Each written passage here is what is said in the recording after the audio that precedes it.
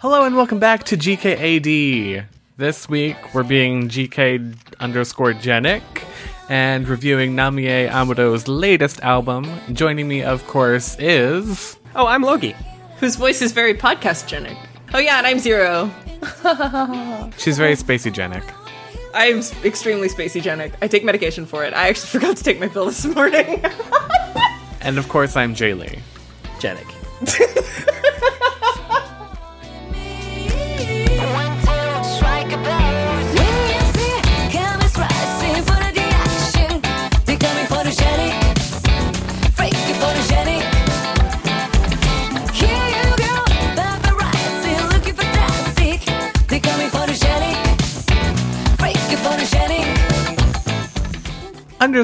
Genic is the 12th studio album released by Amado Namie, as we like to call her, Namie Amado.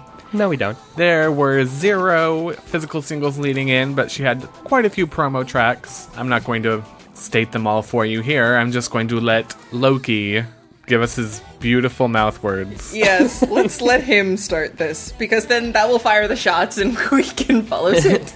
Pew pew. So, this album is pretty awesome, actually. It's, you don't... How can I put it nicely, genically? Amado Namie is really fucking good. I kind of, when she was in her J-pop phase and beginning out, you know, I was all about her.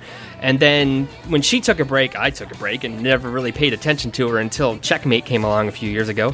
And then started to realize that she really is quality. When she kind of went the R&B route, I didn't care as much because I'm not an R&B guy. But with Checkmate and Uncontrolled and Feel, I was like, she's really just fucking good. She is what I think she kind of does it herself in this album. I think every woman should listen to this album and her, because she's a good person to idolize. I think you get songs like, you know, like Photogenic and Fashionista, where it's just like, I'm the best diva in the whole world, and I kind of dig it. I think she's always kind of been compared to like the Japanese Madonna, but I can kind of see that because later years Madonna has that I'm the best in the world kind of persona, and you know what, Namie does it better. Namie does it better, man. I'm being objective here. But she actually has music to back it up. Yeah, right? I completely agree, and I think, you know, she's doing it at a younger age, which I think benefits, you know, the masses. It does make it look a little less desperate compared to Madonna's assertions. I love that she does, you know, she's an R&B artist, but she does different tastes in her music. You know, like Time Has Come has that little 8-bitness to it. It has the doo-wop going for it. Fly, which is, I thought, a really interesting track, is, you know, it's R&B, but it's also got like EDM and rock elements to it, and I really dug that. My favorite track on the album by far is Scream. I'm a sucker for that EDM build-up and that progression that it has, and it just like bursts at the chorus. I love that, and I wish there was more songs like that, even though Fly kind of has that a little bit. Even What I Did for Love kind of has that as well, which I kind of enjoyed. I love the fact that this album is pretty much start to finish upbeat tempo songs, and then you get to Anything and What I Did for Love, which are, you know, kind of bring it down a notch, but are also really good. Can't say a bad thing about this, besides the fact that Be Who I Want to Be is as annoying as the track spelling out is. And you just hate Hatsune Miku. I really do. Domino's Pizza really ruined Hatsune Miku. I can't even say that I hate that, because it's, you know, it's a cutesy little song, and it's kind of, you know, that starts out kind of enjoyable, but then Miku kicks in. I love the pun of Space Invader, how that plays out in the song. It's just really fucking good. Someone else talk with words. I wouldn't say that there is nothing to complain about, because I really cannot stand Anything, just because it is Namie's version of Unpretty by TLC. And just, it's too similar. It's just too similar. Like, I'll start listening to it, and I keep expecting the chorus from Unpretty to start, but it never comes. I agree. I see that too, but it's funny because I've listening to this album, for some reason I was like, I need to compare her to someone in America, and I was like, is she like Beyonce? Not really. Is she Madonna? Yeah, I could see that. And then I saw she kind of sounds like everyone from TLC mashed into one person. And and it's funny that you bring that up, that I had that thought, because I had that thought way before anything. But you are right, that is a TLC song. Going into this album, it's really difficult. My first listen was complicated because Uncontrolled was amazing, Feel was amazing. Like, the bar has been raised, and it's just been raised by herself, so she has no one to blame but herself for these raised expectations. So, like, my first listen, I was kind of like, I felt like a lot of the songs were forgettable, and it didn't really measure up to the level that Uncontrolled or Feel was. But the more I listen to it, the more I can pick out the distinguishing characteristics of each song, and the more I can appreciate it. And I enjoy it more, because when I first listened to it, I was very, like, reviewy, like, how does this hold up? What does this mean for Natsume Yamamoto's career? But when I just put it on and I'm listening to it, I'm having such a good time, and it's so good, and I think that you're wrong, because Space Invader is the best freaking track on this album. I love that song so much. Other than that, I really love Photogenic and Birthday, even though it's kind of cheesy, and I fucking adore Golden Touch and its amazing video that I suggest everybody gets high and watches. No, for real. If you don't have access to the means to get high, it doesn't matter. Just watch it anyway. I watched it on my TV screen, imagining what it would be like to put my finger in the middle of the screen. Well, then you kind of like watch from afar, like close one eye and line it up. Yeah. Get high, pull out your phone, watch it, put your finger there. You will be enraptured. The only thing that I have kind of issues with is some of the mixing. When it comes to like these club dance EDM tracks, songs like Strangers, where it's most apparent, the vocals can kind of get washed out by the background, and I feel like with just a bit of fine-tuning in the mixing, that wouldn't have been a problem. But that's such a minor thing, especially when it doesn't appear on every single track. So it's good, and I feel like if you're not coming through this as like a, this has to be better than Feel or it's shit, then I think you're going to enjoy it. I don't think it's better than Feel. I think the quality of tracks were better on Feel, but here it's just, for some reason, this was like my coming out party of realizing that she's really fucking good. Mm-hmm. This was your epiphany album. Yes, exactly. I'm completely in agreement with you, Jaylee, on some of the tracks. Her vocals do get washed out, which is kind of upsetting. I do want to say something about the English on this album, though. In general, I'd say it's much more consistent, her pronunciation and stuff, than it was on Feel. But I bet you anything people won't complain as much about the English on this one, even though it's not as good. Like, it doesn't have moments where it's very clear and you totally know exactly what she's saying, nearly as often as they happened on Feel.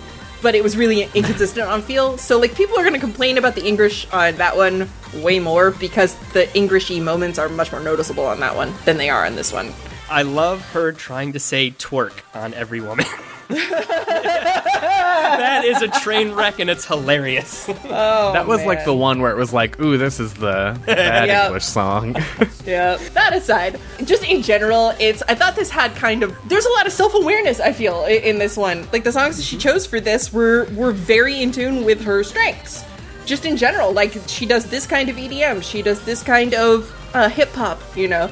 She does this kind of dance, this kind of, this kind of ballad. I hate to say it, yes, anything sounds too much like Unpretty, but that's the kind of ballad she's really good at, you know?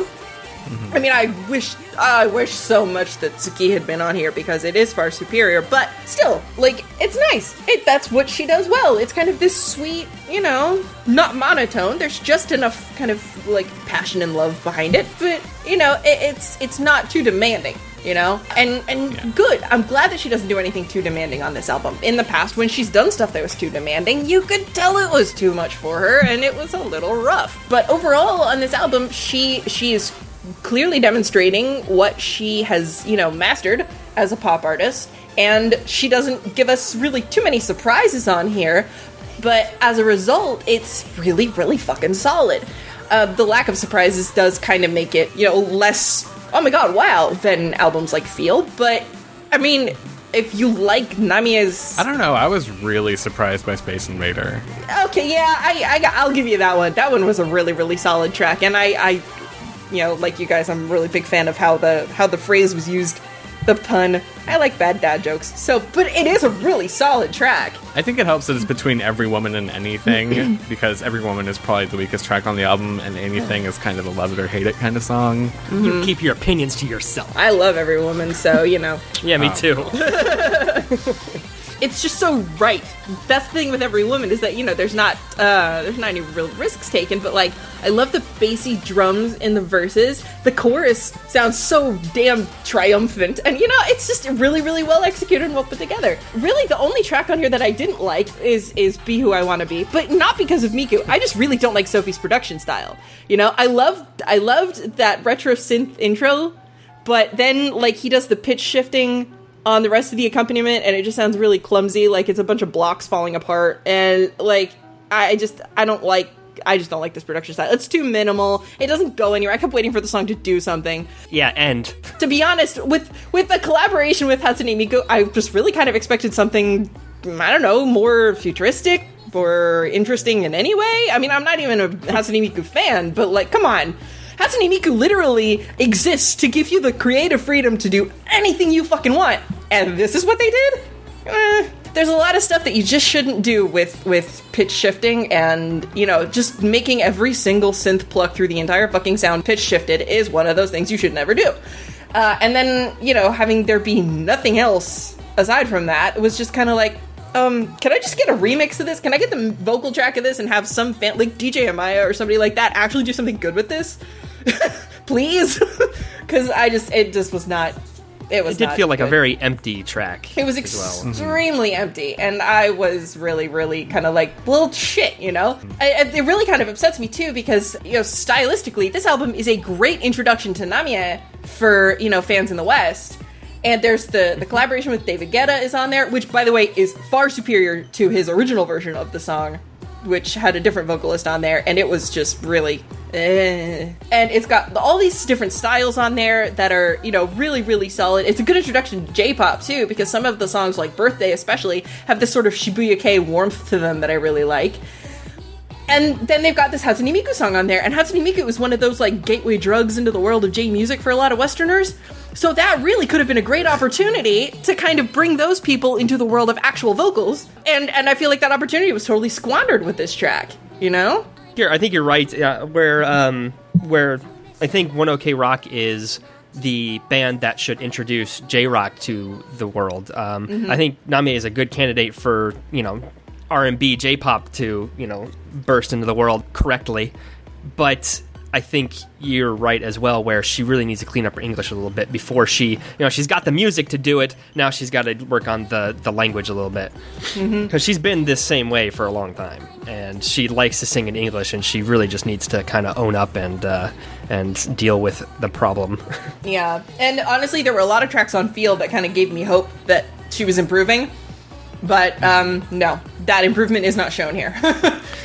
And one thing that I think gets very understated with albums is something that this album does very well and makes it very listenable, is that the track lengths are really short. Besides anything, everything is under 4 minutes by a lot. Yeah. And that is just so pleasing to me, because I like to, you know, being able to blow through an album and get the experience that, you know, the artist wants to get across, but not drawing it out is so, is one of the things that really attracts me to listening to a full album instead of in the day and age of just picking out tracks. That's definitely one of those production decisions where you can tell she was gearing this more towards the Western audience a little bit, because, I mean, Japan is used to the long track lengths. We're used to standard 4.5 minute songs, at least. Because, you know, they would always do the verse and chorus on the TV performances to cut it down. They don't play music on the radio there the way they do here, so there was never any reason to cut everything down to 3 minutes. But, you know, in the West, we're definitely very much used to, you know, okay, I'm done with this song now at the 3.5 minute mark. Well, let's go to the next one. So you can really tell that they definitely said, all right, let's do this short because we want Westerners to be cool with that. And they really do a good job of keeping it from feeling like they cut things down on purpose, which is really hard to do. So they definitely did a good job of planning these tracks out to make them, all right, the point is across at 3.5 minutes and we're done now. And they don't, you know, overly elongate things unnecessarily, which happens. This definitely felt like, all right, we've tried the hip-hop stuff, we've tried the dance stuff, we've tried the New Jack Swing stuff, we tried the EDM stuff. Let's mush it all together into one album, the best of all worlds. And this is what they ended up with. And again, I think it's a very self-aware album. I think it plays to all Namie's strengths. So, it's good stuff. Yeah.